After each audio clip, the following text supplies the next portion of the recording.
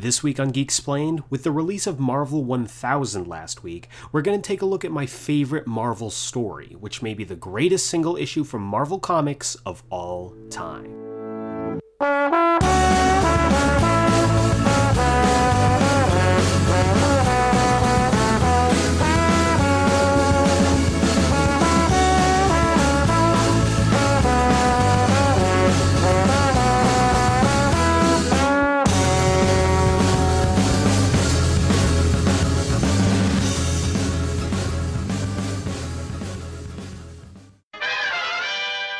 Welcome back to Geeksplained, the podcast for comics, film, TV, and more. You name it, we explain it. I'm your host, Eric Azana, and today's episode is talking Marvel Comics. Marvel is officially 80 years old this year, and to celebrate, last week they released Marvel Comics 1000, in the same vein as Action Comics 1000, Detective Comics 1000. Everybody gets a 1000th issue.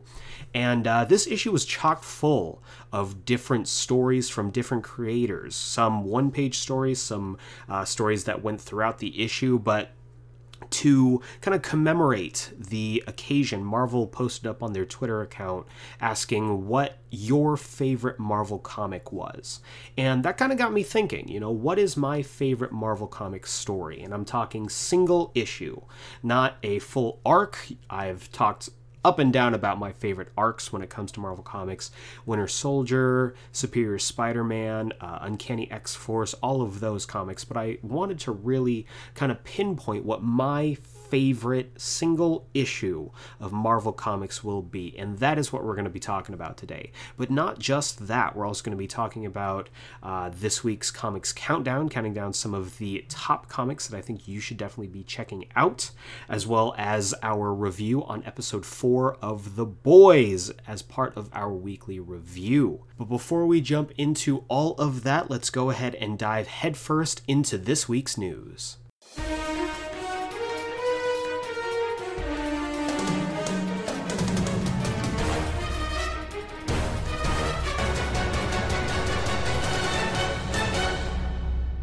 Alright, guys and gals, a little bit of a slower news week, but we've got some news to talk about here.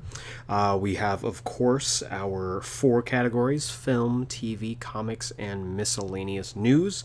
We will start off with the miscellaneous news, and kicking that off, we got some official gameplay for Cyberpunk 2077. Really looking forward to this game. It's by CD Projekt Red, the same people who did The Witcher, and it looks like they're putting just as much effort into this game as they put into that franchise. We got 15 minutes of gameplay in the district of Pacifica, and they showed off 2 of the different kind of class play styles. Really interesting stuff, basically the difference between stealth or running in and with guns blazing. But they did say that it's kind of a fluid class system, that you can pick and choose the attributes that you like to kind of build your own hybrid class. So I really like that aspect of it. It is a lot of first person, which I'm kind of hoping they give us the option for third person, because that's just how I personally prefer to play my games. But really interesting stuff, really cool gameplay. We also got to see a little bit of Keanu Reeves' character Johnny Silverhands, or Silverhand, I want to say, who has been revealed to be kind of like your Tyler Durden.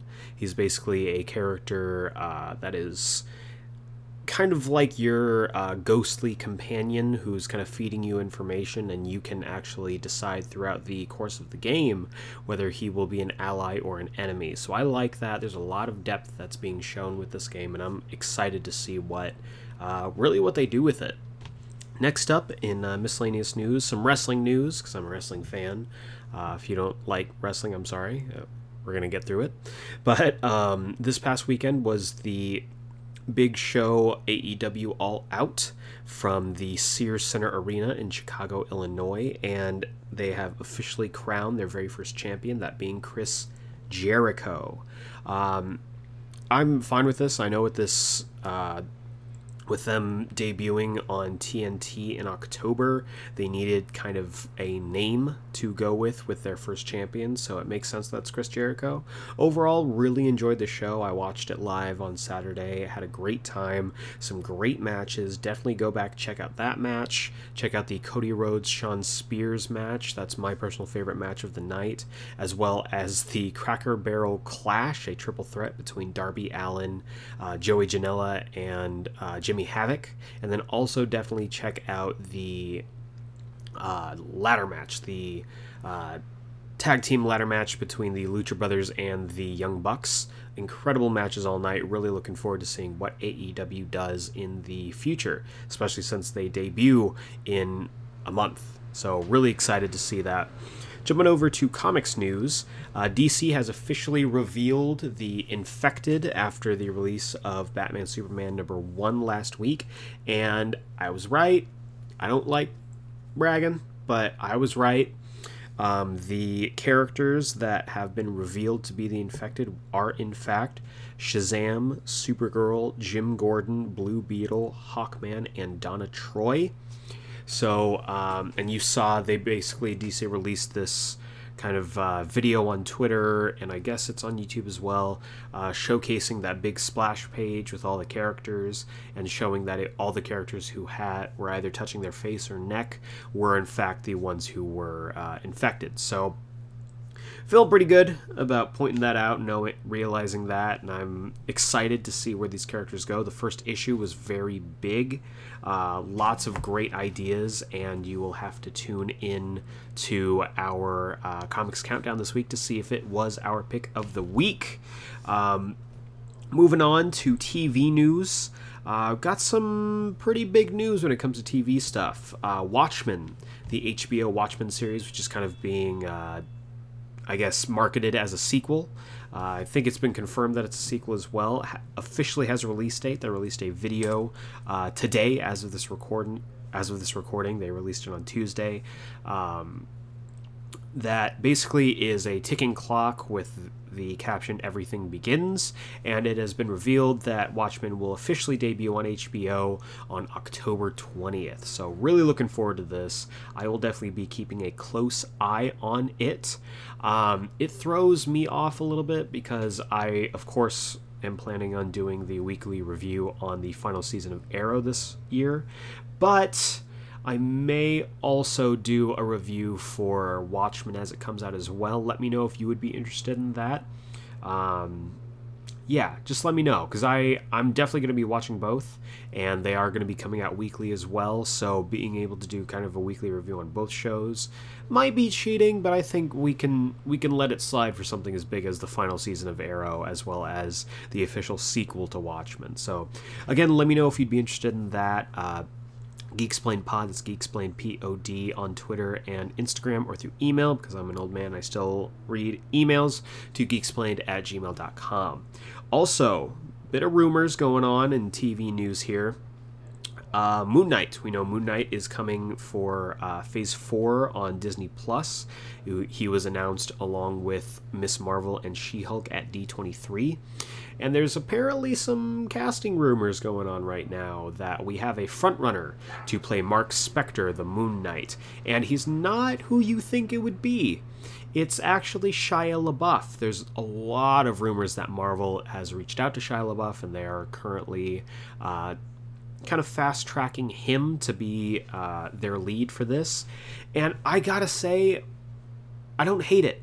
I don't hate the idea. Shia LaBeouf's an interesting character, and I think, just as a person, and I think he would be able to really bring out the kind of mental instability of Mark Spector really well, being able to play off those different personalities, and being able to show the differences between the more, I would say, clean-cut Batman versus the more gritty and real Moon Knight between the two of them. A lot of comparisons are always drawn between the two.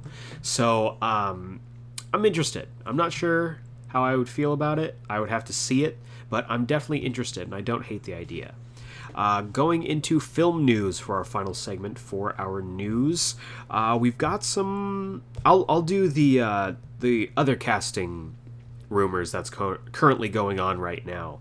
So on the opposite side, on the DC side, James Gunn's Suicide Squad is coming together quickly and yet slowly at the same time.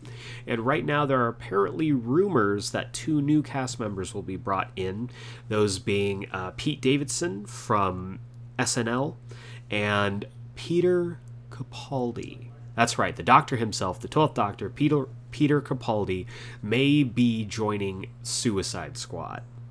There have been rumors about Peter Capaldi, I guess, going far as back as a couple weeks now, and he looks to be pretty much all on board, and there are rumors that Pete Davidson is next to join, but we don't have official casting for them just yet. I'm really interested. I don't know who Peter Capaldi would play. I was talking to friends recently, and we all agreed that he would make an incredible Alfred. So I'm interested to see who he ends up being. If he ends up being Clock King, I'm going to laugh my head off. But I'm interested. We'll see. Also in film news, Andy Muschietti, who is having a big month with the release of It Chapter 2, has officially revealed that his next filming or his next directing project is going to be The Flash. We had rumors that he was going to be directing The Flash without any real kind of official confirmation, but we officially have the news that Andy Muschietti has confirmed. He was basically asked during the press tour for It Chapter 2 what his next project will be, and he confirmed that it would be The Flash. He did also say that there won't be very many horror aspects to it, and that what brought him to the project was human drama. So I'm interested, even though I don't deal with clowns. I thought that It Chapter 1 was incredibly well put together as a film, well directed, and I think Andy Muschietti really has an eye for making genre storytelling. So I'm looking forward to it. I think he will do wonders for this character if he doesn't drop out like every other director has dropped from this project. And then finally, also on the DC side, we got an official final trailer for Joker, the Joaquin Phoenix Joker that's being directed by Todd Phillips. We got a trailer. We got this final trailer. Basically, I would say it's the story trailer. The other trailers have been more about character beats, but this one really kind of gives us a through line for Joaquin Phoenix's Joker. Really looking forward to this. Trailer looked fantastic. We got some Zazie Beetz. We got some, I don't remember the actor's name, but he's playing Thomas Wayne. And just Joaquin Phoenix absolutely killing it as his character. I cannot wait. There's a great moment. We got some Marc Maron. Big fan of Marc Maron's. And him and I want to say it's De Niro are basically in the dressing room for the Joker as he's getting ready to go on to De Niro's show. And the very last scene is basically him going, "When you introduce me, can you call me Joker?" And there's just this amazing power in that scene where you don't know exactly what he's thinking. You don't know exactly what his motivations are. And I love that. That's a core concept for the character. And I'm really looking forward to seeing what they do with him. And apparently so are a lot of people, because he debuted this past weekend. The Joker film did at the Venice Film Festival alongside the documentary Kingmaker. Cheap plug. I was fortunate to be part of the voice-over cast for that documentary. Check it out when it does come to Showtime. But not about me. Going into the Joker stuff, really, really good stuff for the Joker coming out of Venice Film Festival. The film got an 8-minute standing ovation, which is really exciting, and a lot of the reviews have come out. It's currently sitting, let me check this right here. Joker finally got some reviews, people calling it a masterpiece, people calling it Oscar-worthy, saying that Joaquin Phoenix has his best shot at getting the Oscar that he's had no luck in getting so far for Best Actor. Checking right here... the film officially debuted on Rotten Tomatoes with an 85% certified fresh. I'm looking at it currently, and it is sitting right now at an 86 with let's see here, 40 reviews so far. I think that's great. The critic census, as I'm reading on the Rotten Tomatoes site here, says Joker gives its infamous central character a chillingly plausible origin story that serves as a brilliant showcase for its star in a dark evolution for comics-inspired cinema. So I'm looking forward to this. 85 is a great number. I'm sure that as more reviews come in and as we get audience scores, that number may go up, but we will just have to see. But I'm excited. It's looking like it's going to be a really great month for, or a really great year, honestly, for comic book films, and I cannot wait to see exactly what this film has in store when it hits theaters officially. But that's going to do it for this week's news. Now we are going to move on to the main course, the entree of the episode, if you will, which is talking about not just the release of Marvel Comics 1000 last week, but also my personal favorite Marvel Comics story. Marvel superheroes have arrived, superpowered from the forehead to the toes. Watch them change their very shape before your nose. See our cane-striking superhero change to Viking superhero. Flinging reel, swinging shield, flinging superhero. They're the latest, they're the greatest, ultimatest superheroes. The Marvel superheroes have arrived. So Marvel is celebrating its 80th birthday this year. 80 years of Marvel Comics. That's a huge milestone. It's really, really a big thing. And to celebrate this, they released Marvel Comics 1000 last week. It was basically an anthology story, dozens of different creators on dozens of different stories. As far as I could tell, they basically said, hey, do you have a character you're interested in? Do a one-page story and we'll print it. So a bunch of different characters were in play. Al Ewing was kind of, I would guess, the closest thing to like a lead writer for this, because he did a few different stories that were all interconnected and leading into something that is going to be, I'm assuming, a big deal in Marvel Comics in 2020. So no spoilers on that. But I was pleasantly surprised by this book. You get a lot of these like big milestone books, and they kind of, they don't really live up to the hype, but I think this book did for what it was. It didn't say there was going to be any kind of like earth-shattering stuff. It didn't say that it was going to be, you know, changing the face of comics. It was basically, we're celebrating 80 years of comic book storytelling with these characters, and we want you along for the ride, and that's exactly what you get with this book. My personal favorite story, I think, is a Punisher Wolverine team-up. Again, it's a one-pager, really nice, written by Jason Aaron with art. Let me double-check. I want to make sure I get this right. Art is by, I'm flipping through this right now, Goran Parlov. So it's a really nice team-up, a not as common team-up that we see very much anymore, and it's it's a little breather between two big, what I'm assuming, action set pieces. And it's just great having two characters interact who you don't really get to see interact very often. So I really enjoyed that. Plus, Jason Aaron is just incredible.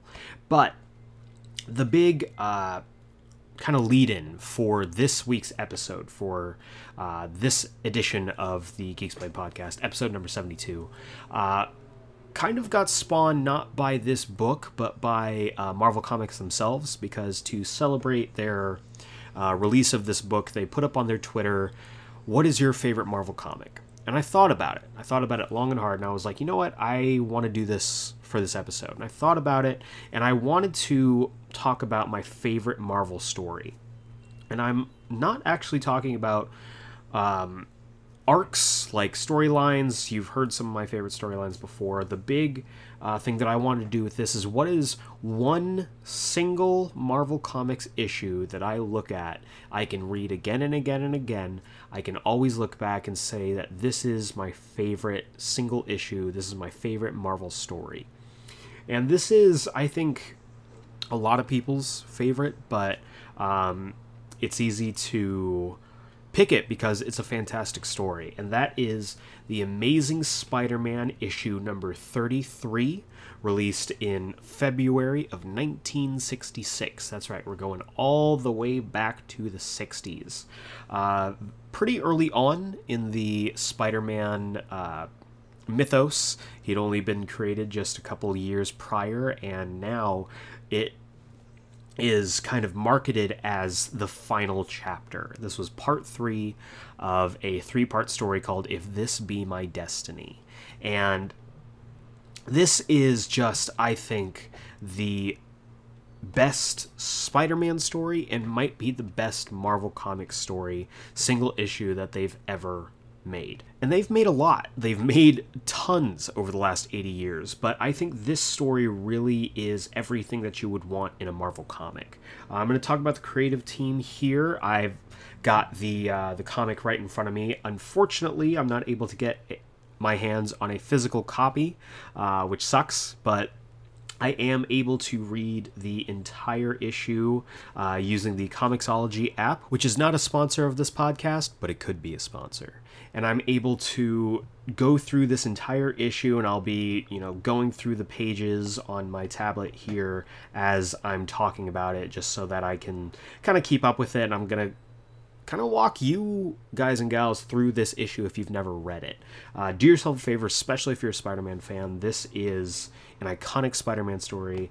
Try and pick this up. I'm going to talk about the creative team here. So we have listed script and editing by Stan Lee. Plot and illustrations by Steve Ditko, that classic team, Stan Lee and Steve Ditko. Bordering and lettering by Artie Simek. And reading and enjoying by you. That's Stan Lee always used to kind of put these little in-jokes in his comics way back in the day when he was kind of more active when it came to scripting out certain issues. But the original run of The Amazing Spider-Man by Stan Lee and Steve Ditko is kind of heralded as the golden age of the character. This is when all of his major villains really took center stage, all the ones that have lasted for decades and decades and decades and decades, all the way through here. And this issue, I think, really features not only some of the most gripping character moments for Peter, but also has an iconic image and really captures the spirit of the character. So to recap, because this is part 3 of a 3-part story, I'm going to read to you in my podcast voice. I'm going to read to you the recap that Stan Lee has penned in here. So bear with me. I'm going to try my best to read the 60s dialogue that Stan the Man Lee has written to recap the previous 2 issues going into the story. So here we go. The Amazing Spider-Man, the final chapter. As Peter Parker's Aunt May lies dying in the hospital, victim of the effects of radioactivity in her bloodstream, a sympathetic Dr. Connors waits for Spider-Man to bring him ISO 36. For it is the only serum which might save Peter's aunt. But the stolen serum is in the possession of Dr. Octopus, whose masked henchmen wait outside a steel door as Spidey and Doc Ock battle within. And none suspect that a sudden leak in the underwater dome of the hidden hideout is growing bigger and bigger, while Spider-Man himself, having beaten his multi-armed foe, is now trapped beneath tons of fallen steel, with the precious serum lying just out of reach as the fatal seconds tick by. Possibly one of the most thoroughly satisfying Spider-Man sagas you have ever thrilled to. And the final panel shows of this initial page, Spider-Man just completely pinned down by the basically by all the machinery, saying, "I failed. Just now, when it counted the most, I failed. But I can't give up. I must keep trying. I must." So that really kind of tells you everything you need to know about this book.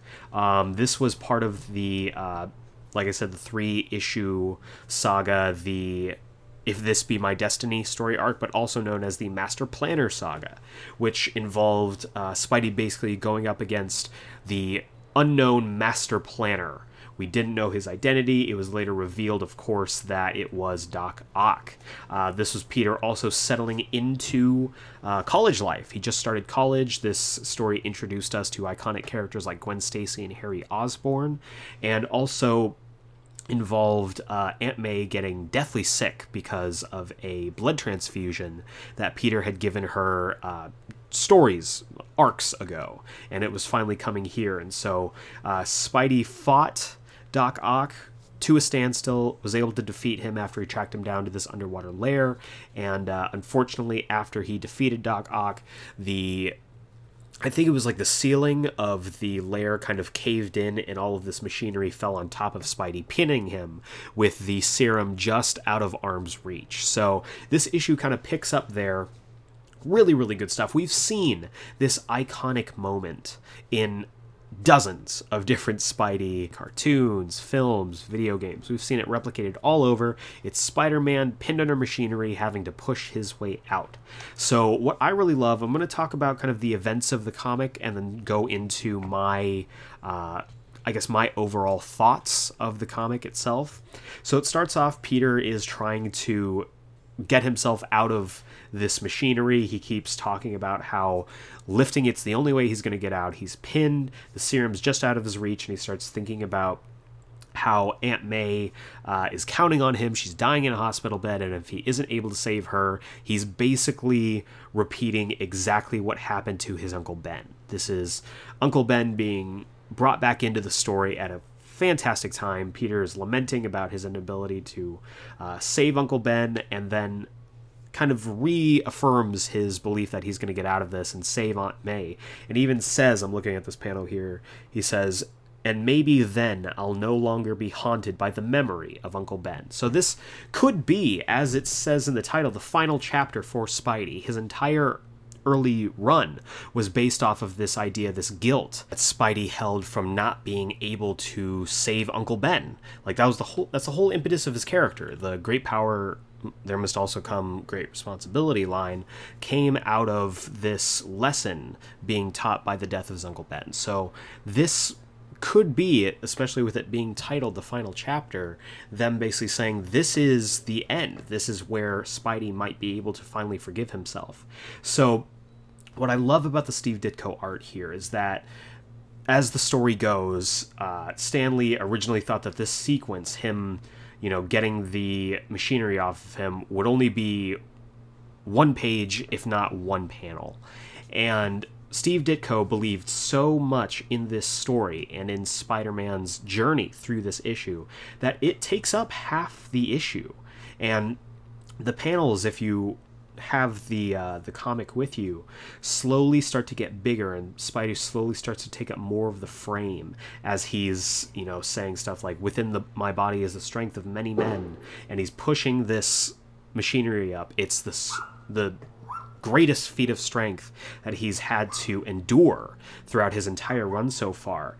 And he says this classic monologue with the machinery on top of him, saying, "Anyone can win a fight when the odds are easy. It's when the going's tough, when there seems to be no chance, that's when it counts."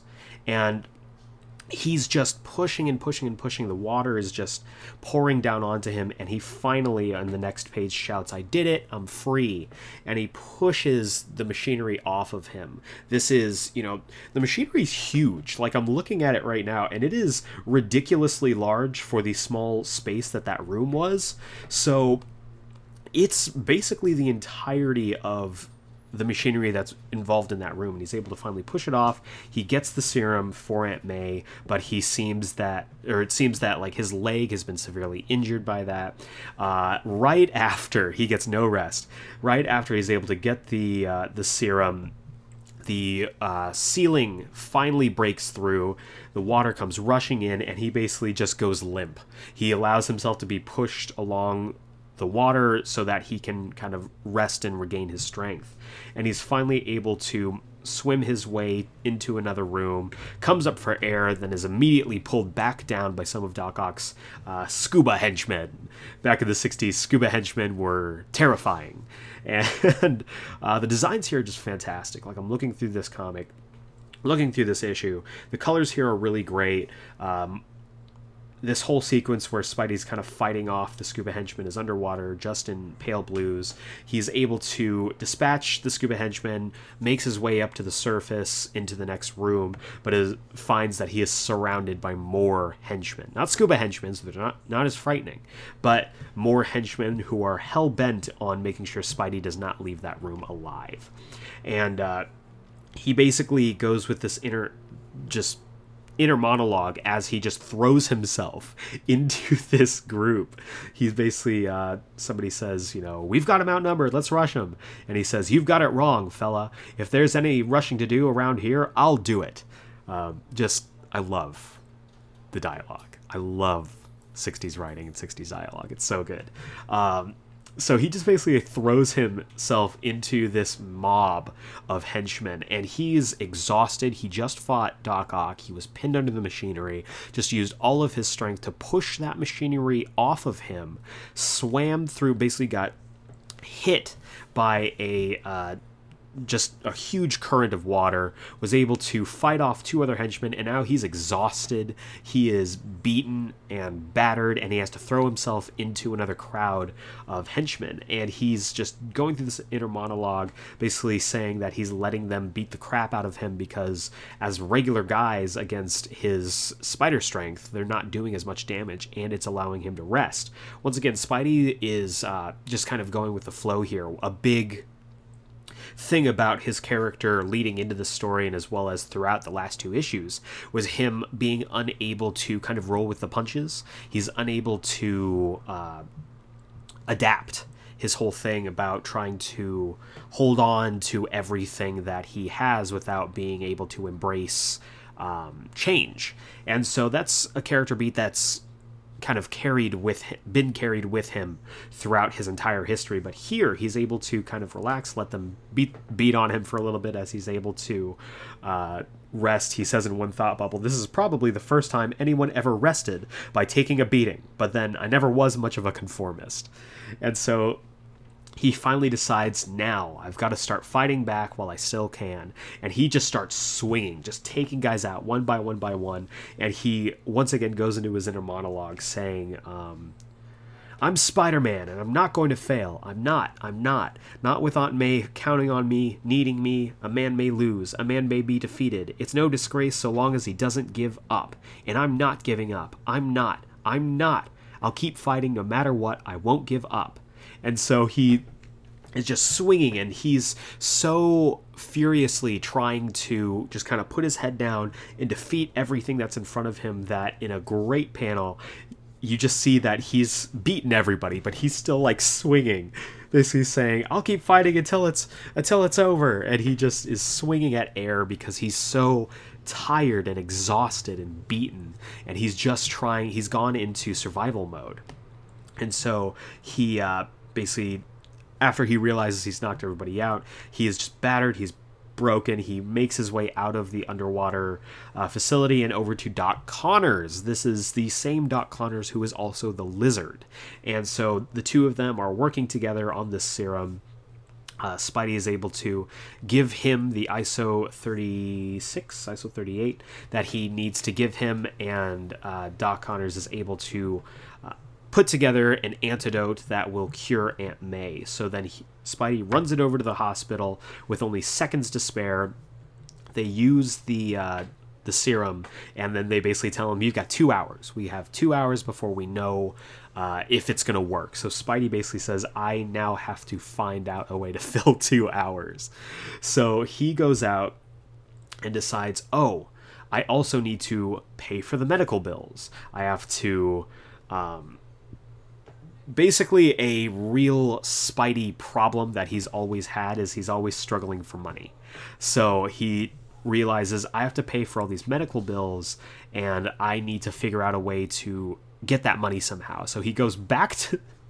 I love this. He goes back to the base with his camera and starts moving the bodies around just the unconscious bodies of henchmen and taking pictures of Spider-Man just kind of like faking beating them up. And then he sets up his camera to take some more pictures of him leaving the hideout.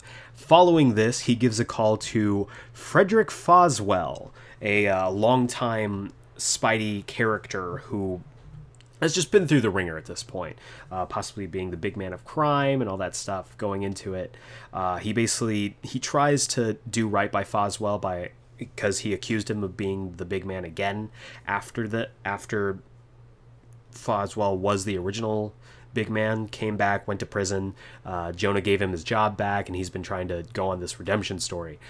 So Spidey calls him to give him the scoop. He's like, hey, there's a bunch of beat up guys at this, hideout, and Spidey just beat him up. So he has Foswell get the scoop. So he's able to kind of make up for him accusing Foswell of being the big man of crime again after he had already tried to better his life.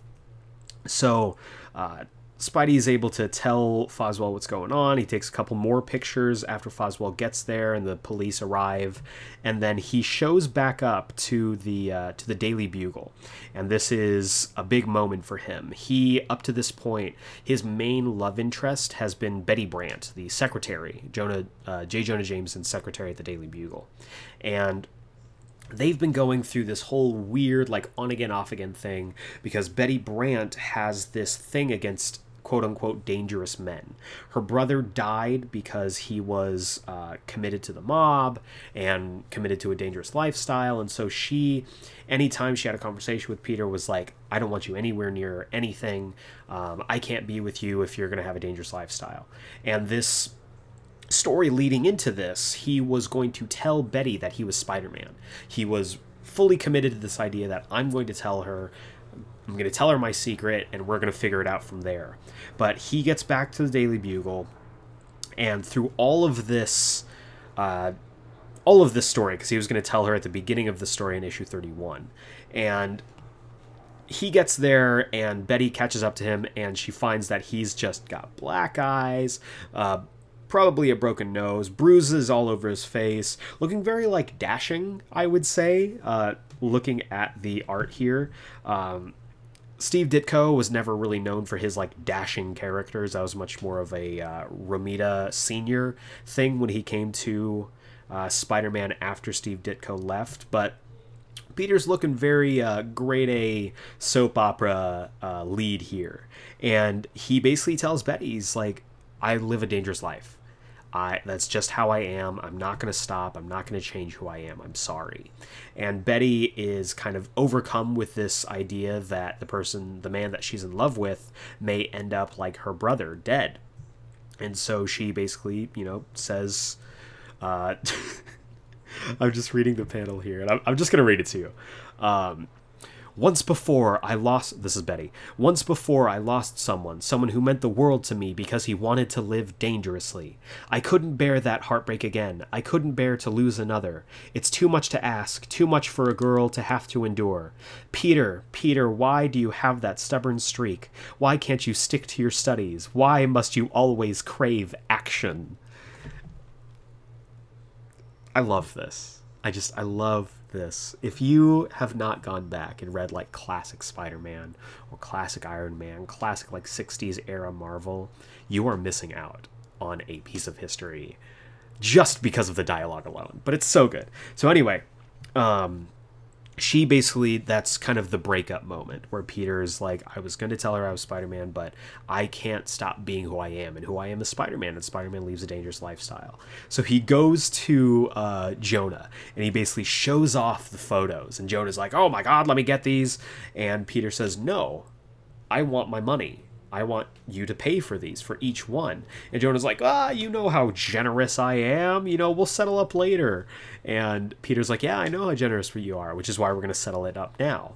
And he says, Peter's very staunch about this. He's very, like, focused. He wants to solve his problem. So he basically says, I want $100 each, or I'll peddle them elsewhere.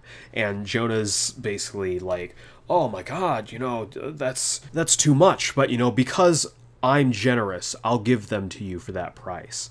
And then there's a thought bubble that says he doesn't realize they're worth twice as much, which is just so quintessentially Spider-Man, Peter Parker. Like, his problem is that he only looks for exactly what he needs and doesn't, go into greater trying to what is it called? Improve his wealth. So, and it's a classic, Peter and Jonah back and forth. So Jonah writes him the check. He gives him the photos. The transaction concludes for the moment. And so Peter heads back to the hospital.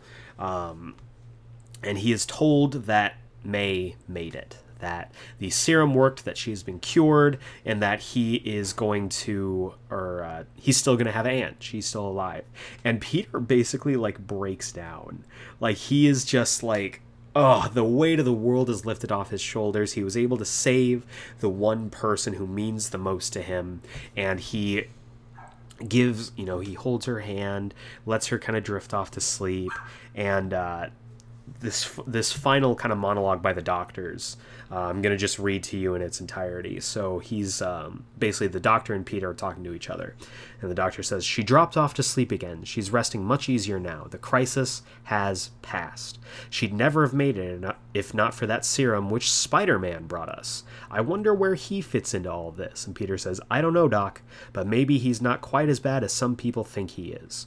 The doctor replies, "Well, at any rate, you'd better go home and get yourself some rest." And Peter says, I think I'll be able to now."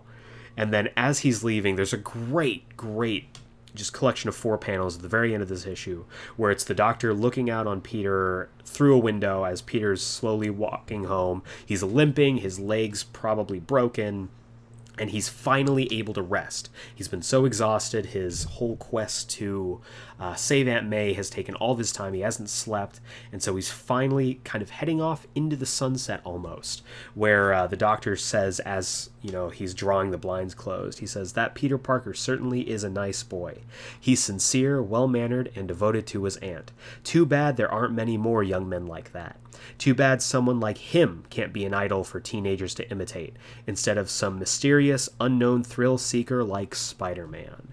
And that is just the lesson of Spider-Man's public opinion in a nutshell. It's just, Peter is a good person, so is Spider-Man, but people will only see what they want to believe and what the Daily Bugle at that point was printing. So the issue also kind of gives you a next time. It's the return of Kraven the Hunter, and as many people know, Kraven is one of my favorite Spidey villains, but the issue really is about basically the turning point of Peter's life, the flashpoint, if you will, where Peter had to make a decision, and he changed his life and the life of others because of the events of this book. This is not just kind of the end of Act 1 of his story, but the beginning of how Peter was going to be going forward. Following this, we get more familiar with Gwen Stacy, with Harry Osborn, Mary Jane. We'd get more familiar with Flash Thompson. The Green Goblin would be more in play here and get more personal, and just things would continue to basically raise the stakes for Spider-Man as his history and his career in superheroics went on. But no greater moment, I think, there is in Spider-Man's history than this moment in this issue, Amazing Spider-Man number 33, the final chapter of If This Be My Destiny. So that is the issue in itself. I'm going to talk about now why I think it's not just my favorite Marvel Comics story, but it might just be the greatest single issue that Marvel ever put out. This is back in the 60s. This is the mid-60s when they put this out. But this really has so much when it comes to its iconic characters. Spider-Man is to Marvel Comics what Batman is to DC. When a lot of people think of Marvel Comics, they think, oh, it's Spider-Man. And that's kind of how it's been since the 60s. I'm sure some people would argue, well, now it's Iron Man. But consistently throughout the entire history of Marvel, Spider-Man has kind of been their flagship. And as much as I would like to say that Superman has been the flagship of DC, Batman has really been the flagship of that company. And so this character really is supposed to, in that being a flagship character, he is supposed to embody everything that company holds dear, everything that that company values and their heroes, he is supposed to embody it. He's an underdog. He always does what's right, even if it's not easy. And in this issue, he has to get over these insurmountable odds to save the person that he loves. And basically he's saving his mom, his mother, the woman who raised him.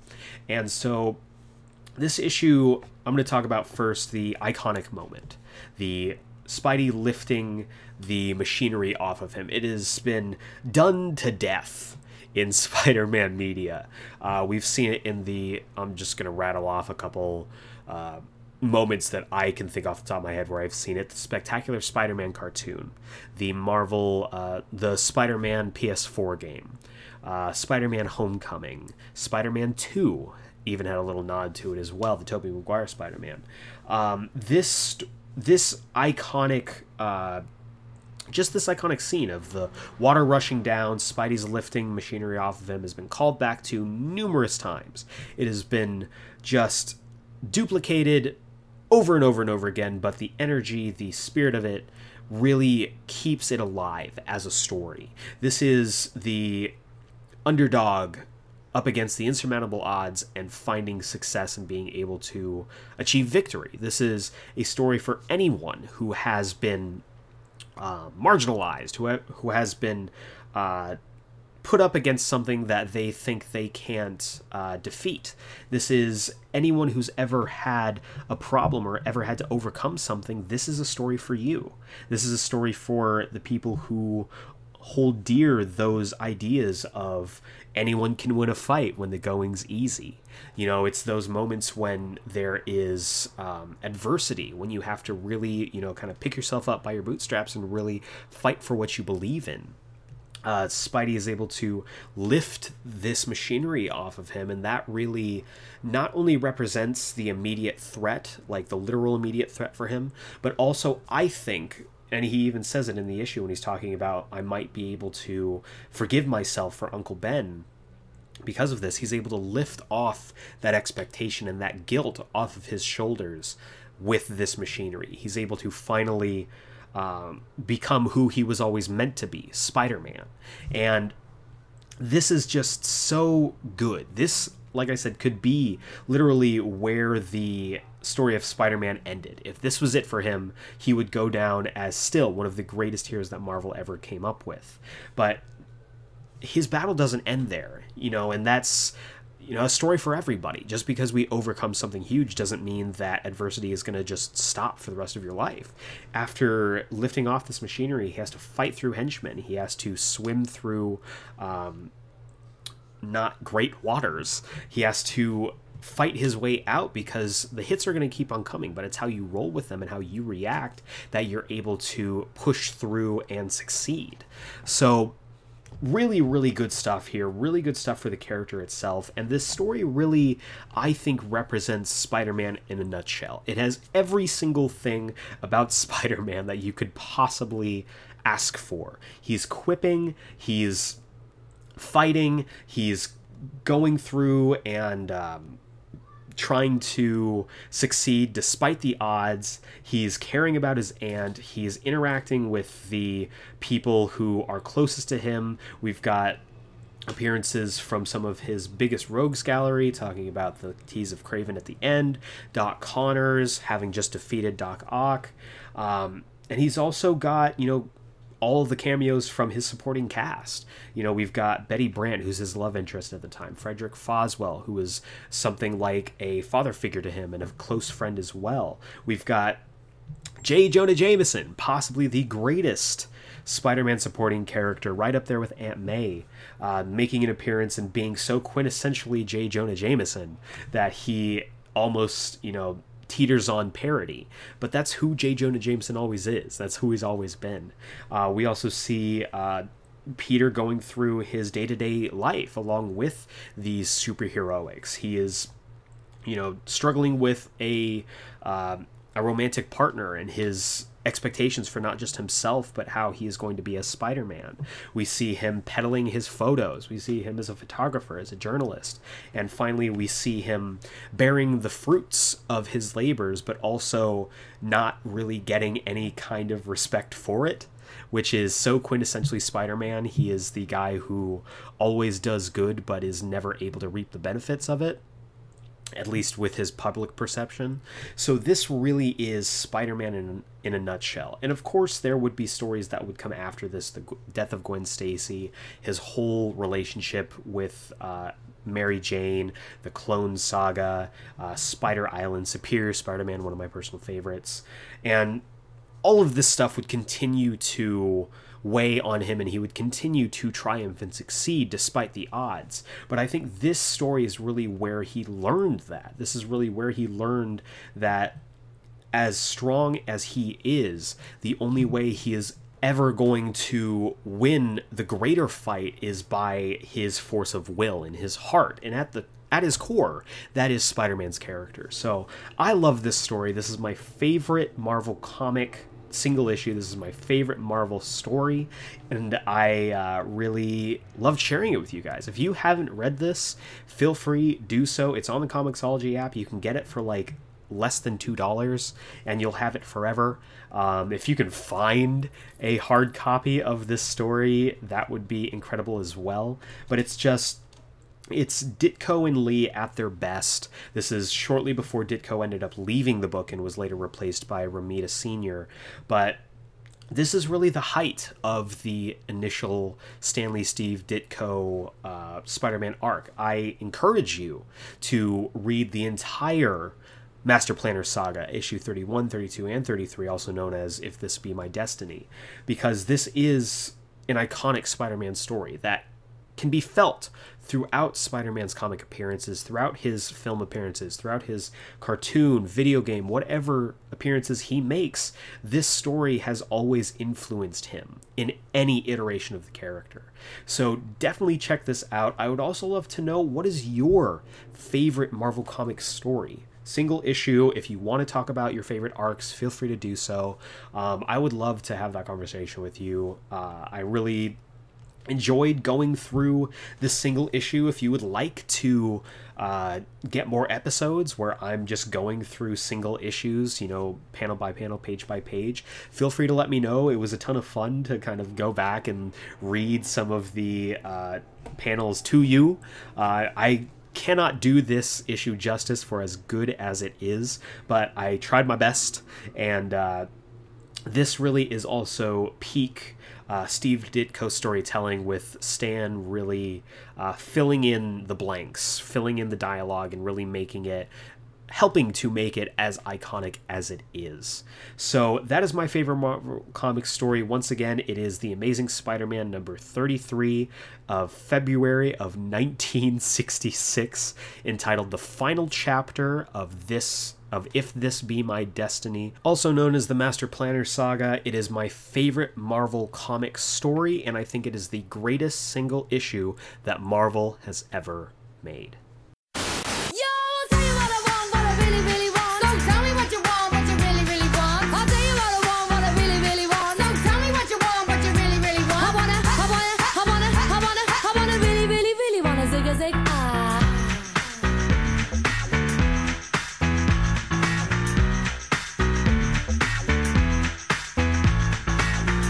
Be my lover.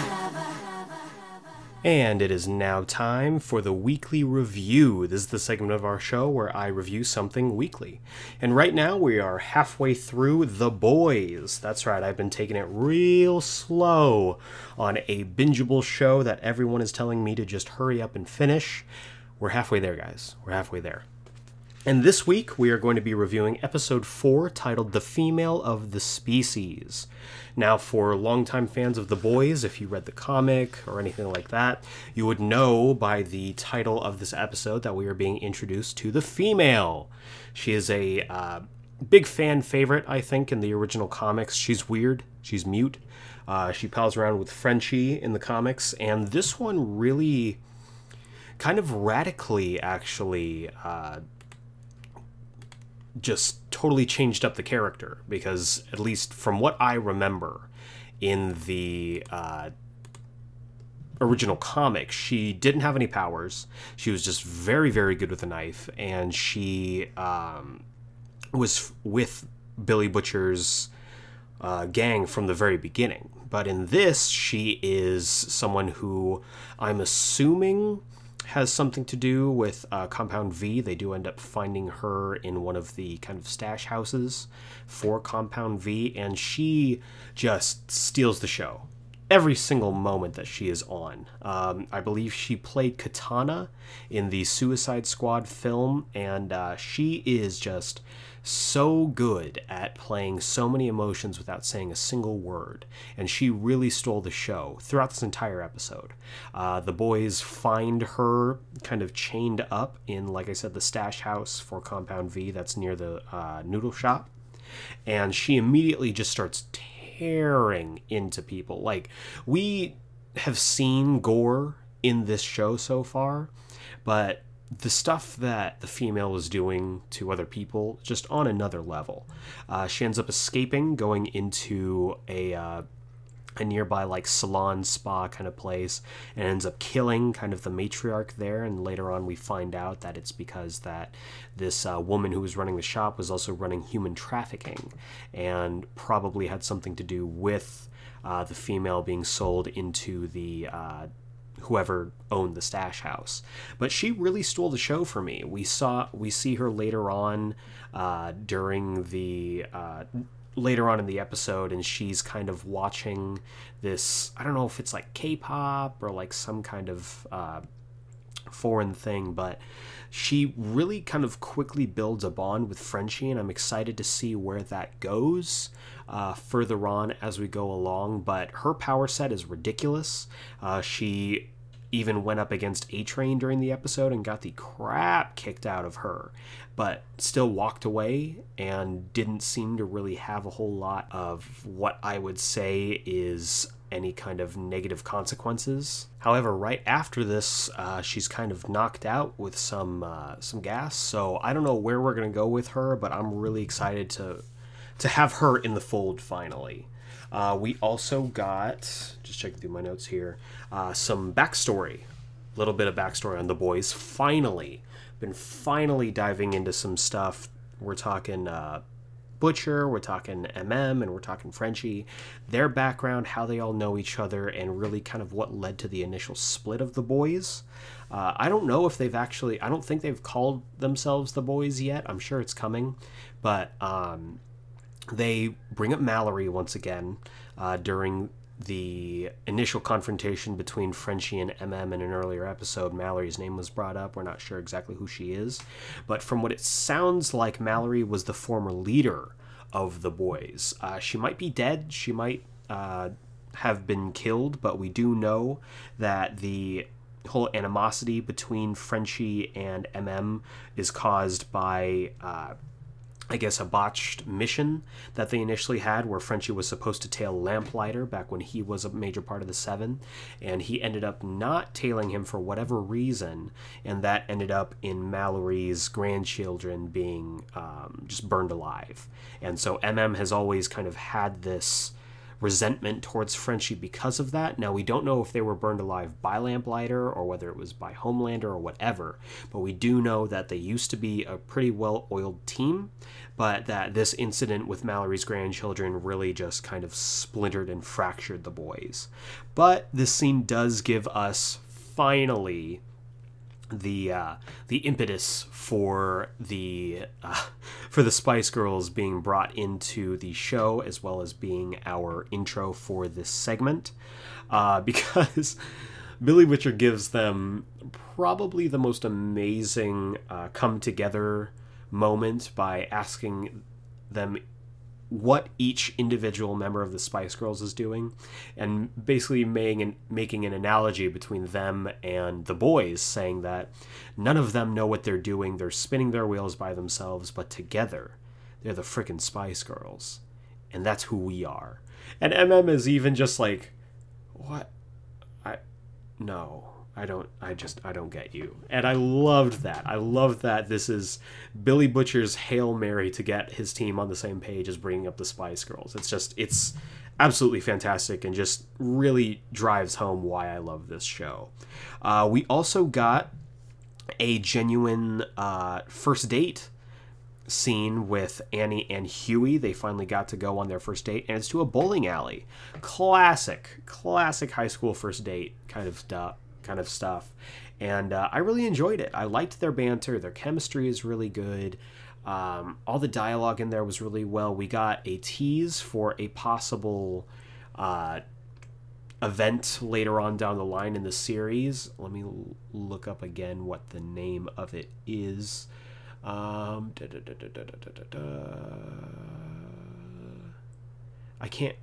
I'm trying to figure out the name of it, but anyway, it's basically like this big getaway religious retreat where I'm sure someone is yelling right now what the name of it is, but it's basically like this big if you've ever been to like Bible camp or stuff like that, it's basically like one of those. It's kind of like a convention, a religious convention.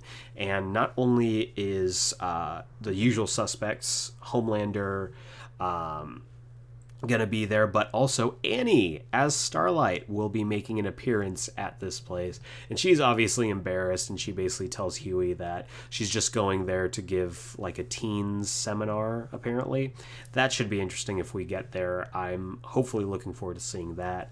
And then we get this really kind of cute moment where Annie seems to be really bad at bowling, but Huey brings up the fact that she said that she used to bowl all the time and kind of calls her out, basically saying like, hey, I feel like this is some sort of like, you don't want to show me up because you have superpowers and I don't on the first date. And he gives her, permission to be as super as she wants to be. And she seems really fulfilled by that, because it feels like throughout this whole show so far, throughout the season, Annie is constantly being pulled in different directions on who she's being told to be. She's not able to actually be herself, whether it's be a normal person or be superpowered.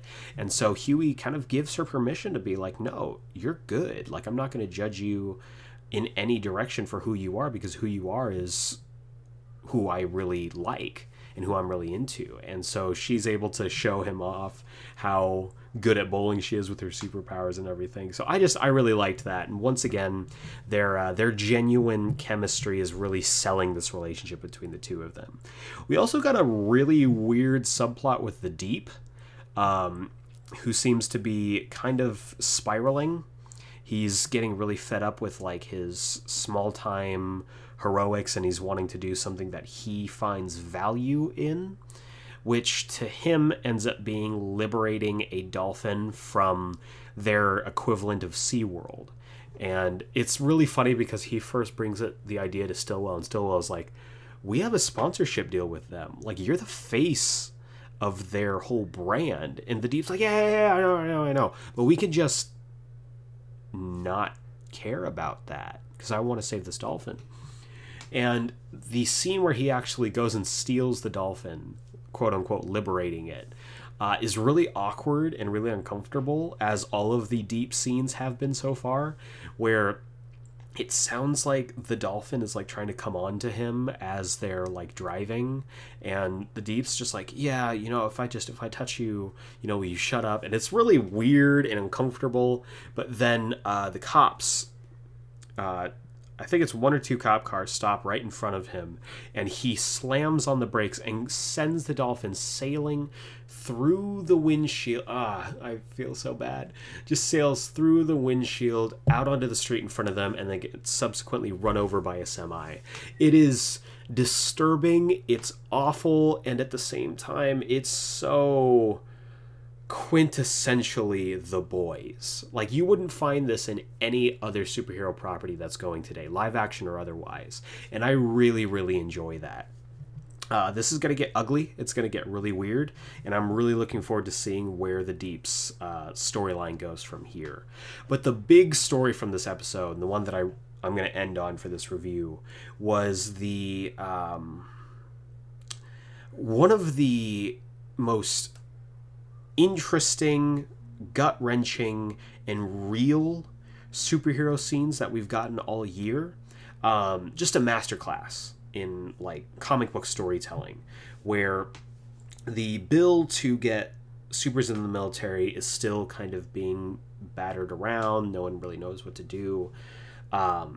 But Homelander and Maeve get the opportunity to show how good they can be overseas when a plane from Paris to, I believe, New York is hijacked.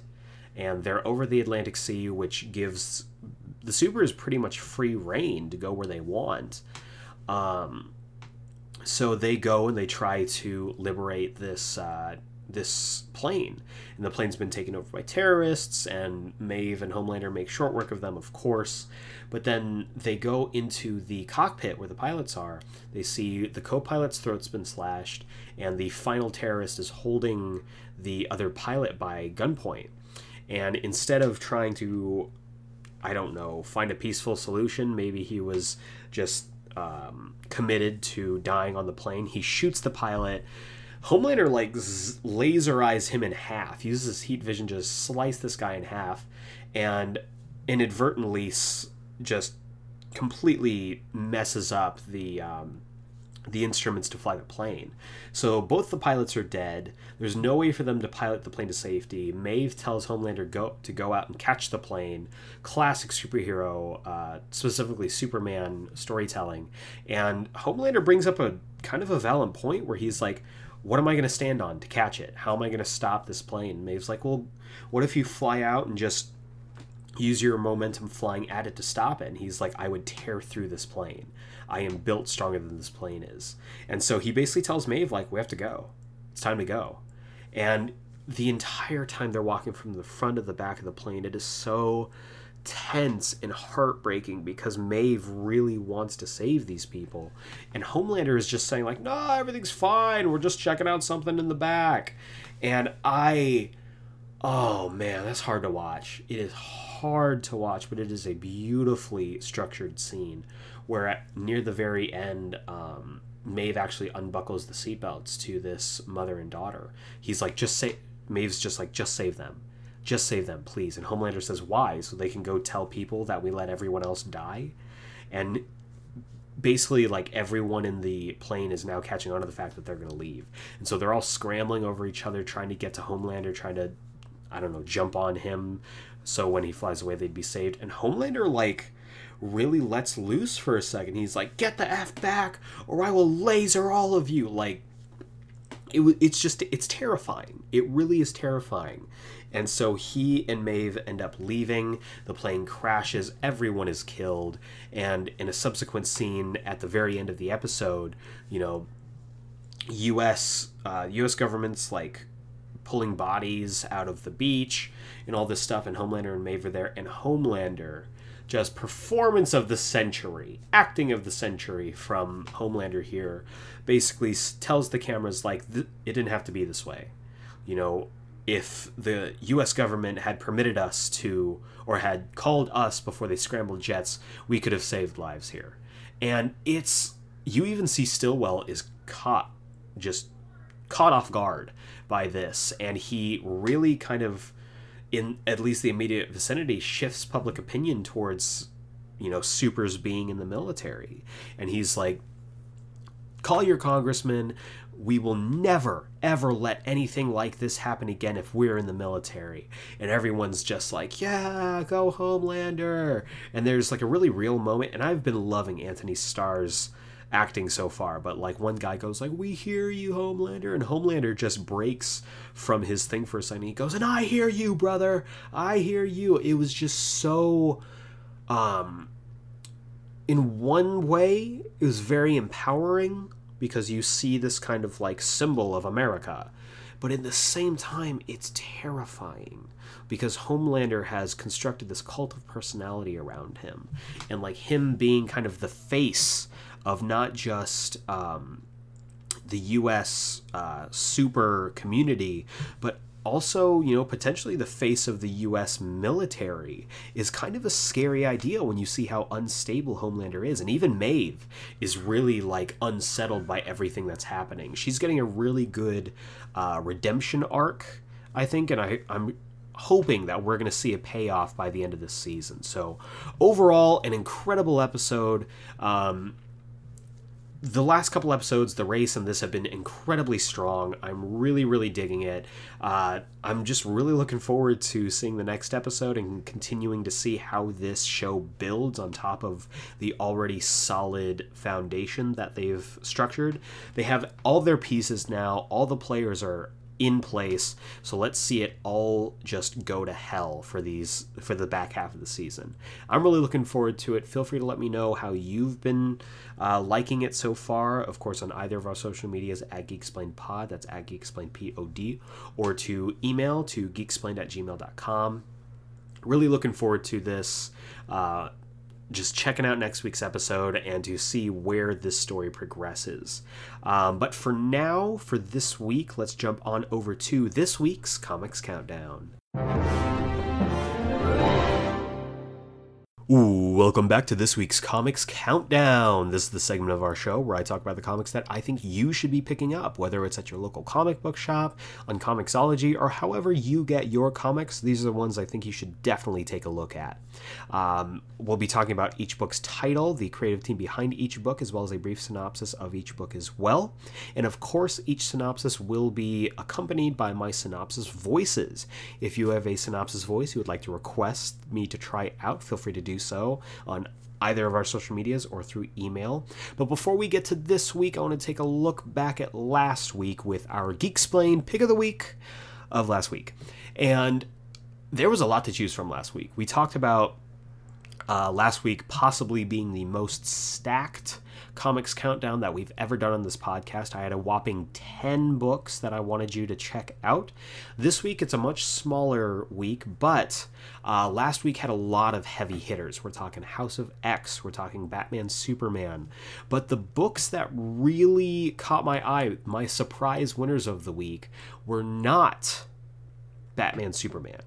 It was not House of X. It was, in fact, two much smaller books in scope that tied for the pick of the week of last week, and those books were Spider-Man Life Story, number 6 of 6, and Thor, number 16. Now, both of these books are finales for their respective runs. The Spider-Man Life Story is the completion of this miniseries, while Thor number 16 is the final issue for Jason Aaron and Mike Del Mundo before Jason Aaron moves on to the King Thor storyline that he is going to wrap up his entire Thor epic with, rejoining with Asad Ribic. Or Ribic, I'm not sure how you pronounce his name, and I'm sorry. But these books were just, God, they're so fantastic. I was expecting it to be Batman, Superman, but these books really knocked it out of the park for me. Spider-Man Life Story, we'll start off with this one, specifically was just such a fantastic finale to this story. We've watched Peter grow from decade to decade, from the 60s all the way to this final issue, which takes place in 2019, where Peter is 72 years old. I repeat, Peter Parker in this story as Spider-Man is 72 years old. And I'm going to throw a quick spoiler warning up for both of these books because I just need to gush about how good these books were. This book takes place post the Civil War. This book takes place post a Doctor Doom takeover, essentially, where Peter and the remaining heroes are kind of essentially forming a resistance, and post the emergence of Miles Morales as Spider-Man. Now, the plan for them is for Peter and Miles to go up to the space station to basically liberate the world. How they're going to do this is by uploading a virus into this satellite, which is going to bring down all of Doom's defenses, and they will be able to retake their world. But as they get up there, Peter's noticing something strange. We find out that his children are alive and well, though Benji has been stripped of his spider powers, and he is now walking with a cane. And you get this really nice scene where you see how his kids have grown up, how his relationship with Mary Jane has only gotten stronger throughout their years together. And Miles acts a little weird in this book. He's not as jovial or as quippy as the Miles that we've come to know, especially the Miles from Into the Spider-Verse, for those of you who love that incarnation like I do.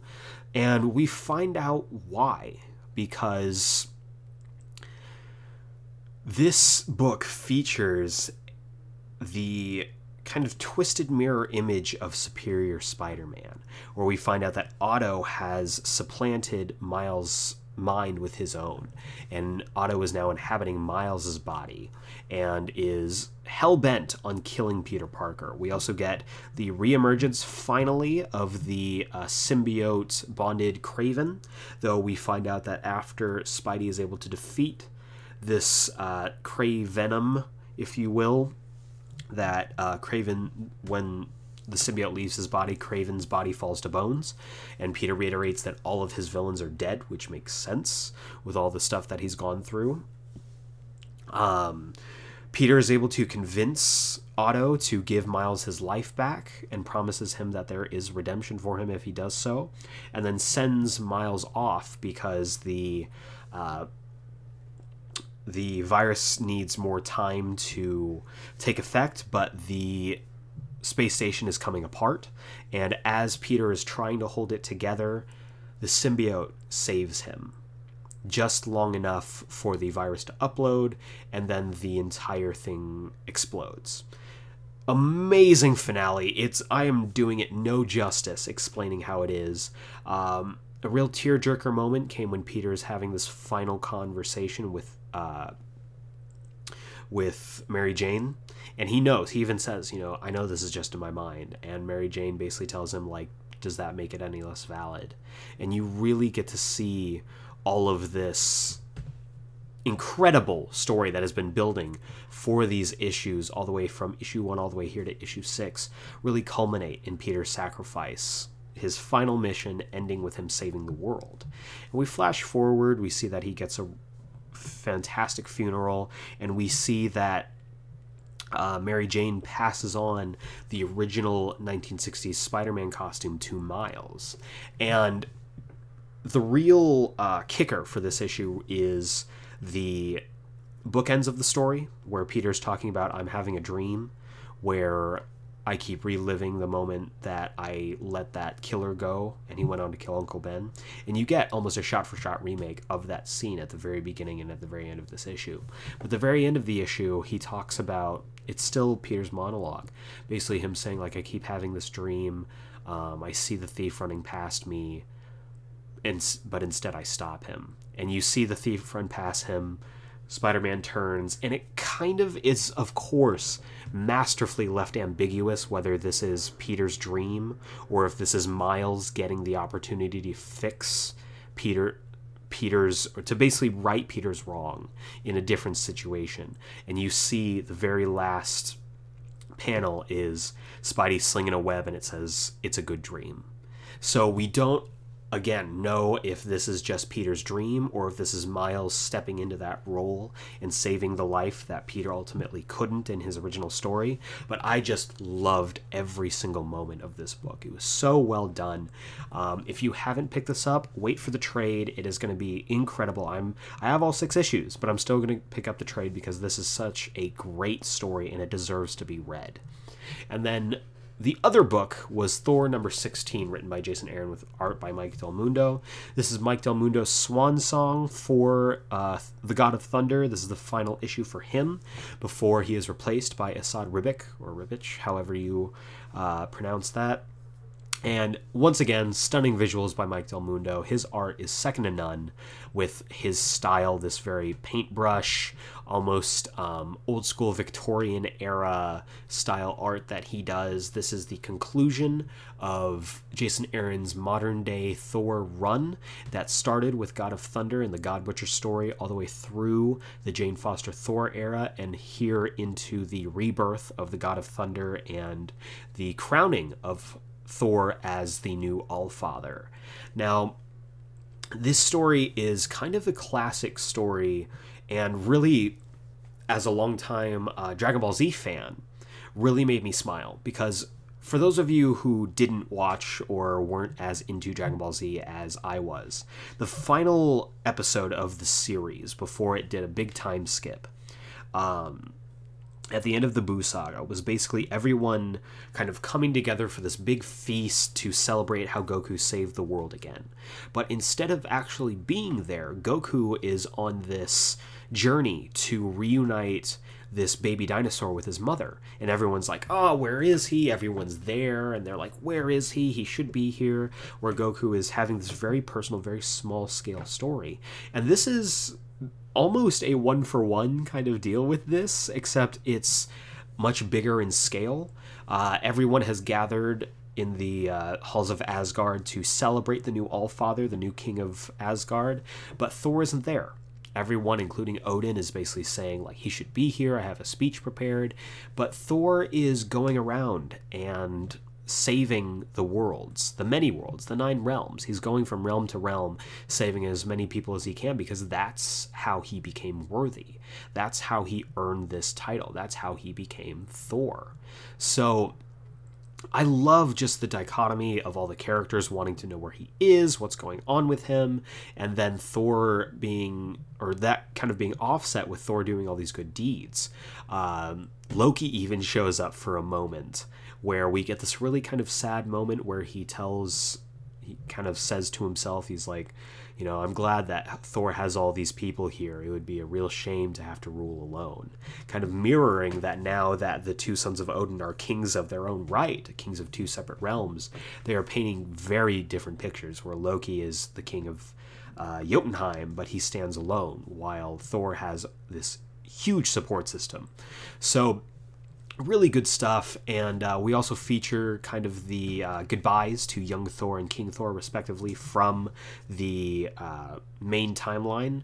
King Thor heads back into his timeline, which is going to kick off the King Thor book, while the young Thor has possibly my favorite page of the entire week, where he shows back up to his own time, young Thor, or Bro Thor, Dick Thor, however you want to call him, who has been on a journey trying to become worthy from the very first Jason Aaron issue. We saw him finally become worthy in trying to save his mother during the War of the Realms, picking up Mjolnir for the first time. But we see him show back up in his time, and he's probably worthy at this point to pick up his own hammer. But he sees it, he studies it as it's sitting in the hall of, or in the armory of Asgard, and he says, not yet. He's not ready to step into this role, but it's also him accepting that he still has a long time. He has a long time to go. He does eventually get there, and the idea of him being comfortable with the thought that I know I'm worthy. I have my own self-worth. I don't need a hammer to tell me I'm worthy, was just so beautifully done. And, you know, he walks off kind of into the sunset, and I absolutely loved that. That is character development. Just so freaking good. It was so good. But I loved everything about this issue. The issue, of course, ended with King Thor returning to his time and being attacked by Loki, and that is setting up the final battle, the full storyline for Jason Aaron's King Thor, and the wrap-up of the Jason Aaron Thor saga. Just so good. Both of these books were incredible. I loved these 2 finales and what they brought to the week and what they brought to the stories as a whole. But I just think that a lot of people kind of overlooked these books, and they absolutely should not. If you didn't pick up these books in the large mass of books that you picked up last week, head back to your comic shop, pick up these 2 issues. You will not be disappointed. But that's last week. Let's talk about this week. This week, much smaller week than last week, but still some big comics coming out this week. We have 6 books this week for you, an even split between DC and Marvel, and we are going to kick it off with Old Man Quill number 9 of 12, written by Ethan Sachs with art by Ibrahim Roberson. This book's just been really good. Really, really good so far. I'm really digging the story, especially now that Quill knows in a very Fight Club-esque way that he has been alone the whole time, and that his supposed adventures with the Guardians have really just kind of been him, the hero of Horse Creek, making his way into the Wastelands. Really, really dug that, and I'm really looking forward to seeing what this book does with its final act, its final 4 issues. So Let's jump into the synopsis here. Quill smash. Cornered and outnumbered, Peter Quill makes a desperate stand against Gladiator and the brainwashed forces of the Universal Church of Truth. Good thing there are still some toys left in the wastelands, like the Hulkbuster armor. Quill is mad as hell, and he's not going to take it anymore. So, been really enjoying this book. Definitely pick this up, especially if you're a fan of Peter Quill, Star-Lord, and the whole Guardians of the Galaxy franchise. Next up, we have Justice League number 31, written by Scott Snyder with art by Jorge Jimenez, and Francis Manapul. This is part 2 of the Justice Doom War, and is featuring the official return of the Justice Society. I am so excited. You all know that the JSA is my go-to. The JSA is my favorite faction group, whatever you want to call it, in all of comics, and to see them teased at the very end of last week's issue makes me really excited to see what part they play here. Let's just jump into the synopsis, and we'll check this out. The Justice Doom War Part 2. The culmination of Lex Luthor's plan hinges on his beating the Justice League to the prize, ratcheting up the peril as the year of the villain continues. The totality has shattered, and its pieces have been tossed across space and time. Thus, the Justice League must also split apart, forming 3 search teams to comb the past, the present, and the future to recombine the totality before the Legion of Doom can get its villainous hands on the cosmic weapon. What allies will our heroes find in these other timelines? In the future, it's the last boy on Earth, Kamandi, but in the past, there are the familiar faces of the Justice Society of America. So yeah, really excited also for Kamandi, a much lesser known and underappreciated character in DC Comics lore. Big fan of the Justice Society, big fan of Scott Snyder bringing them back, and hopefully with their inclusion here as well as their inclusion in Doomsday Clock. Oh, that's coming, don't you worry. I'm just really excited for the JSA to be back, so really looking forward to this book. Next up, another big book, we have Web of Black Widow, number 1 of 5, written by Jody Houser with art by Stephen Mooney. This is basically year 1. This is the origin story for Black Widow.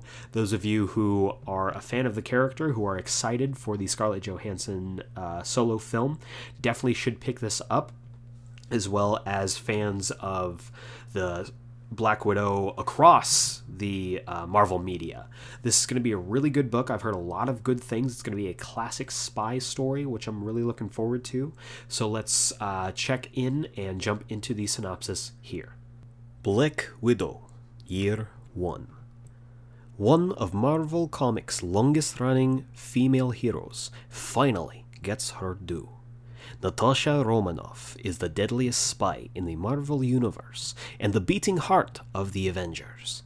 But when a mysterious figure starts exploiting her past, the widow may have to go back to black and off the grid.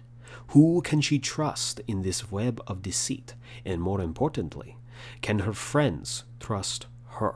Don't miss the spy tale of the century. Oh, Russian's hard. So yeah, I'm really excited. It also looks like this is going to be kind of bookended with a modern Natasha story, as well as looking back on her past in year 1. So really looking forward to this book. Black Widow is definitely one of the underserved characters, so I'm really looking forward to seeing exactly what this book is going to do for her as a character. Next up, we have a very big book. This is Legion of Superheroes Millennium number 1 of 2. Written by Brian Michael Bendis with art by Jim Lee and Ryan Sook. This is it, folks. Legion of Superheroes is back. After the return to modern comics continuity in Superman number 14 last week, we are finally getting the Legion of Superheroes back in the DC Universe proper. This is part 1 of 2 to kind of reintroduce the general audience to the concept of the Legion of Superheroes. Big fan of them, and I'm really looking forward to this book.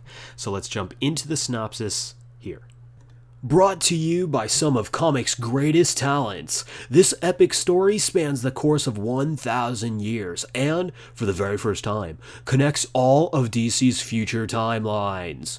Starring the unlikeliest of DC heroes as she learns to cope with newfound immortality and roams through the disparate societies of Batman Beyond, Kamandi and Tommy Tomorrow wrestling with her own inner demons and desperately trying to find her purpose in an ever-changing world.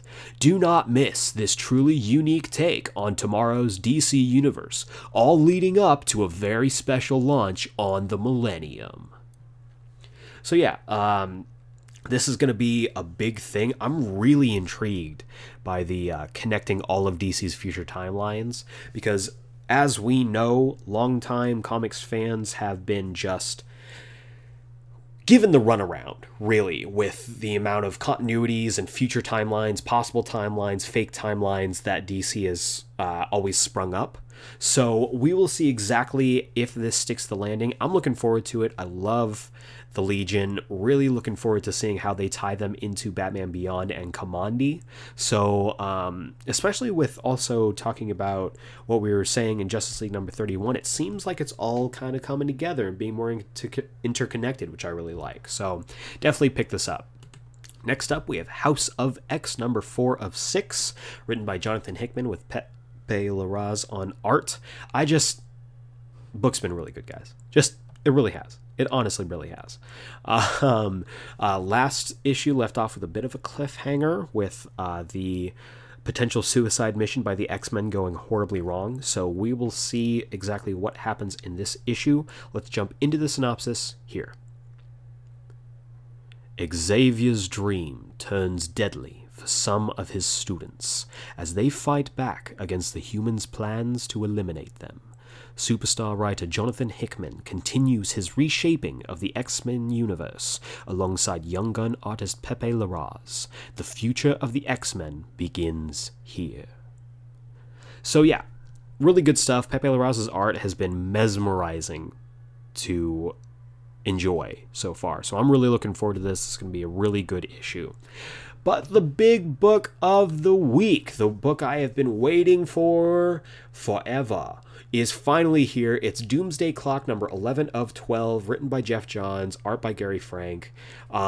Just so good. Really looking forward to this. This book, even though the delays have been plentiful, this book was supposed to wrap up 2 years ago at this point. I just cannot wait to see what this book does. This is it. This is the penultimate issue. There's only one more issue after this, which will be released in 2025, I'm sure. And I cannot wait to pick this up. So let's go ahead and jump into the synopsis here. The critically acclaimed series by the renowned team of writer Geoff Johns and artist Gary Frank marches towards its conclusion. In this penultimate issue, the truth behind Rebirth is revealed as Batman searches for the one person he believes can help him save the world, Rorschach. So yeah, at this point, we know that everyone's pretty much been wiped out. Manhattan's headed to Earth. He's going to fight Superman, and Batman needs to find Rorschach to prevent whatever's going to happen from happening. So really looking forward to this. Once again, the most consistently high quality book that DC has been putting out for the past 2 years, and I cannot wait to pick this up. So to recap, we have Old Man Quill number 9 of 12, Justice League number 31, Web of Black Widow number 1 of 5, Legion of Superheroes Millennium number 1 of 2, House of X number 4 of 6, and Doomsday Clock number 11 of 12. If I missed anything, please feel free to let me know on either of our social medias as well as through email. Been getting a lot of good feedback on the comics I've been picking so far, so I will continue to hopefully help others discover how good these comics really are. And I love getting feedback from you guys and listening to the comics that you're reading right now, how much you're loving them, comics you're disappointed in even, because I just love having these conversations. So overall, really looking forward to this. It's going to be a lighter week than last week, but that does not mean that the quality is going to be any less, especially with books like Legion of Superheroes, House of X, and and Doomsday Clock. And that is going to do it for this week's episode. Please let me know what you thought of everything that we talked about today, whether it's The Boys, the comics that we talked about in the Comics Countdown, my personal favorite Marvel comic, Amazing Spider-Man number 33. What is your favorite Marvel comic? I would love to have that conversation with you, talking about favorite stuff, what you think is the best Marvel story. But before we go, we have a new segment to bring to the podcast, and that is the Geeksplained mailbag. This is where you send your questions into me, whether it's through either of our social medias at GeekSplainedPod, that's at GeekSplainedPod, on Twitter or Instagram, or to my email, geeksplained@gmail.com, because I'm an old man and I still read emails. We've got two questions this week for the inaugural Geeksplained mailbag. Let me pull them up here. First off, we have a question from Amy in Arizona. Amy writes, I would love to hear your theories about what will happen to Spidey in the movies since Disney and Sony had their fallout. What are your insights about what will change? So first off, thank you to Amy for being our very first write-in for the Geeksplained mailbag. We've got some news, I guess, kind of. We've gotten rumors from several different news sites over the past weekend that Sony and Marvel have come together to renegotiate again. So negotiations are, of course, ongoing.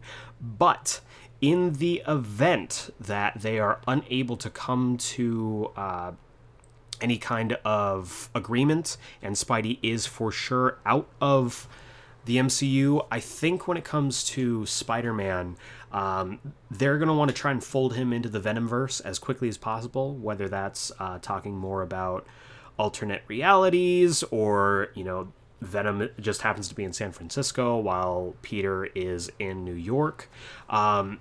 We might see some interesting crossovers between those characters. I know a lot of people are interested in Tom Hardy and Tom Holland coming together with their Eddie Brock and their Peter Parker, respectively, teaming up to fight Carnage. I'm not super interested in that, but I'm sure that that's exactly what Sony's kind of looking at.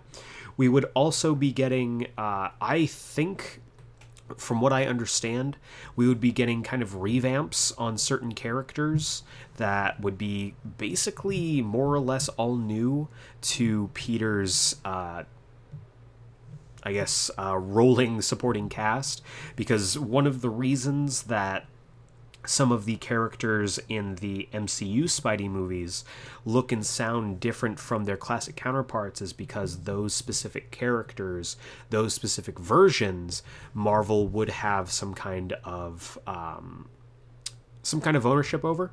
So that's why the Zendaya's MJ is not as comics accurate as the MJs we've seen in the past. That's why Ned Leeds is more like Ganke from Miles Morales comics, because they wanted, specifically through the deal that Sony and Marvel had, those characters would be kind of their own versions of the characters that Marvel would put together, and then if the rights reverted back to Sony completely, like they have at this very moment at the time of recording, Sony could continue on with the regular versions, the classic versions of those characters, which Marvel would not have any ownership of. So once again, it's kind of shady Hollywood politics, which sucks, but it means that we could be returning to a more Peter-focused narrative, which I personally have enjoyed the Spider-Man films set in the MCU, but I know a lot of people would really rather prefer he kind of be his own guy, his own man, and his own hero, away from everyone else, kind of smaller scale stories like we saw in the Raimi trilogy or the Andrew Garfield trilogy. There are only 2 movies. But I think it's going to come down to a lot of what Sony really wants to do with Tom Holland, because Tom Holland is signed on for 2 more films. He, regardless of whether he's with the MCU or not. He's signed on for 2 more solo films with Sony officially, and so we will just have to see kind of what goes from there. But I'm expecting more classic versions of his supporting cast, crossovers with Venom, and maybe we'll finally get that classic Sinister Six team up that we've been waiting for. So we will see. And then number 2, our second write-in is from John in California. Shout out to John. He asked kind of a double-sided question after reading through all of it. So he asked, first off, who is Darkhawk in Marvel? I thought of it because Game Grumps just mentioned someone named Nighthawk in Marvel, and I was curious. So that's the first question. First off, those are 2 different characters. I had to look this up, actually, to make sure, because I thought they were 2 different characters. But Marvel and DC have had many Hawks all over the place. But the 2 specifics that he mentioned were Darkhawk and Nighthawk. So I'm going to do a quick little breakdown. If you would like to have a more in-depth breakdown of these characters, feel free to let me know. But just as a basic thing for starting off with Darkhawk, the most famous version of the character is Christopher Powell of Earth 616. The Darkhawks are basically like the antithesis to the Nova Corps. They have bird-inspired armor that gives them superhuman strength, speed, durability, agility, and reflexes, also allowing them to fly. Their armors are basically like space Iron Man armors with a little bit of bird imagery passed into there. They're also, at times, depending on their how they're playing into a story, they're also sometimes a cult. They're sometimes a paramilitary force. But they are a really interesting idea, kind of like having the Sinestro Corps for the Green Lantern Corps. In that way, you would have the Darkhawks for the Nova Corps. So I think if we do end up getting a Nova film, Disney Plus show, whatever, they will definitely make an appearance. Nighthawk is Kyle Richmond. Now, Kyle Richmond has superhuman strength, stamina, durability, agility, reflexes, senses, and depending on who's writing him, has some version of precognitive visions. He can see a little bit into the future. Now, Nighthawk is interesting because he is part of the Squadron Supreme. If you don't know who the Squadron Supreme are, I would love to do an episode of the Squadron Supreme because they're ridiculous, but also because the Squadron Supreme is essentially Marvel's Justice League. They have Hyperion leading the pack, who is basically their just 1-to-1 ratio Superman. And Nighthawk, as you can imagine, is their Batman. He kind of serves that role in the group. We've seen different versions come and go. The current version in Marvel right now is probably... It's close. It's up there with my favorite versions of the Squadron Supreme because they legit have basically Superman, Batman, Wonder Woman, Green Lantern, and the Flash, but they're all new Marvel versions, and it's hilarious how blatant it is. But these characters have had a long history.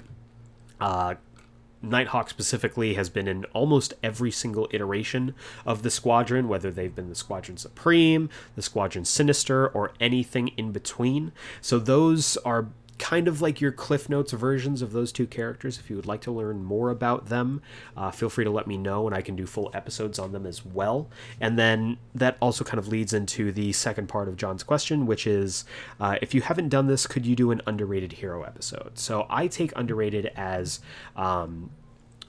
probably like lesser known characters who definitely deserve more of a spotlight, and I would love to do those episodes. So feel free to let me know, send in requests on who you would like me to do an episode on, whether it's just kind of giving recommended readings or doing a full, 101 episode about them, giving you everything you need to know about those characters. Feel free to let me know. I would love to talk about more lesser known characters like Nighthawk, like the Darkhawks, like the Nova Corps, to be honest. Nova really, I think, has dropped out a lot when it comes to mainstream Marvel fans. He will probably be coming back, especially with a new Annihilation book coming out soon, but I love lesser known characters, are some of my favorites, and I would love to do episodes on them, so feel free to let me know.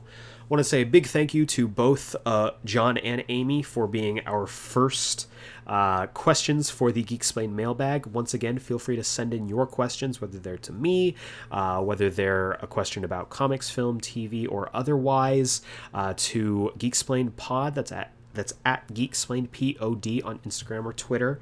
Also to geeksplained@gmail.com through email, because I'm an old man, I see everybody emails. Let me know your name and where you're from, whether it's your state, your city, whatever. I would love to do more of these. I think it's good that we got some questions for our first mailbag, and I'm looking forward to answering more questions in the coming episodes. So stay tuned next week for more geek goodness, same geek time, same geek channel. But for now, for Geeksplained, this is Eric Azana. Thank you very much for listening, and we will see you next time.